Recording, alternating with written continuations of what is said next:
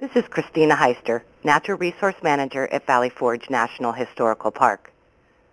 Valley Forge is home to over 1,000 types of plants and animals. 17 of those are listed by the Commonwealth of Pennsylvania as endangered, threatened, or rare. Historic information on the types of animals living in the Valley Forge area and how abundant they were during the time of the encampment is scarce and comes mostly from letters and other writings of the time. For example, Samuel Whitaker, Esquire, of nearby Phoenixville wrote in 1872, "At the time of settlement, wild turkeys were very abundant, and Penn wrote home to England that they weighed from 40 to 50 pounds each. Wild pigeons were so numerous that they could be knocked over with clubs, and stones thrown into the flocks could not fail to strike some of them."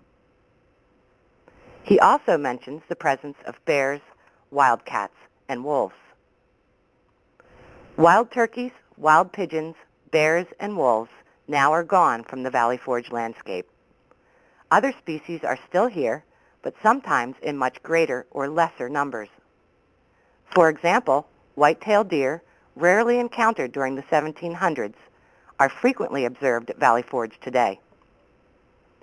In 2006, the total number of deer within the park was 1,218 individuals, or 244 deer per square mile. The increasing number of deer over the last few decades is attributed to the elimination of predators, such as bear and wolves, and the creation of ideal deer habitat in the mix of fields and forests typical of the suburban Philadelphia area and the park. The impacts of abundant deer can be observed in the forests of Mount Joy, next to you. As you look or walk into the woods, notice that the understory of ground cover and shrubs is completely missing. This is commonly referred to as a browse line. It is widely accepted that deer have played a major role in altering the type, location, and number of plants within our forests. Changes in vegetation affect the wildlife dependent on those plants, such as ground and shrub nesting birds.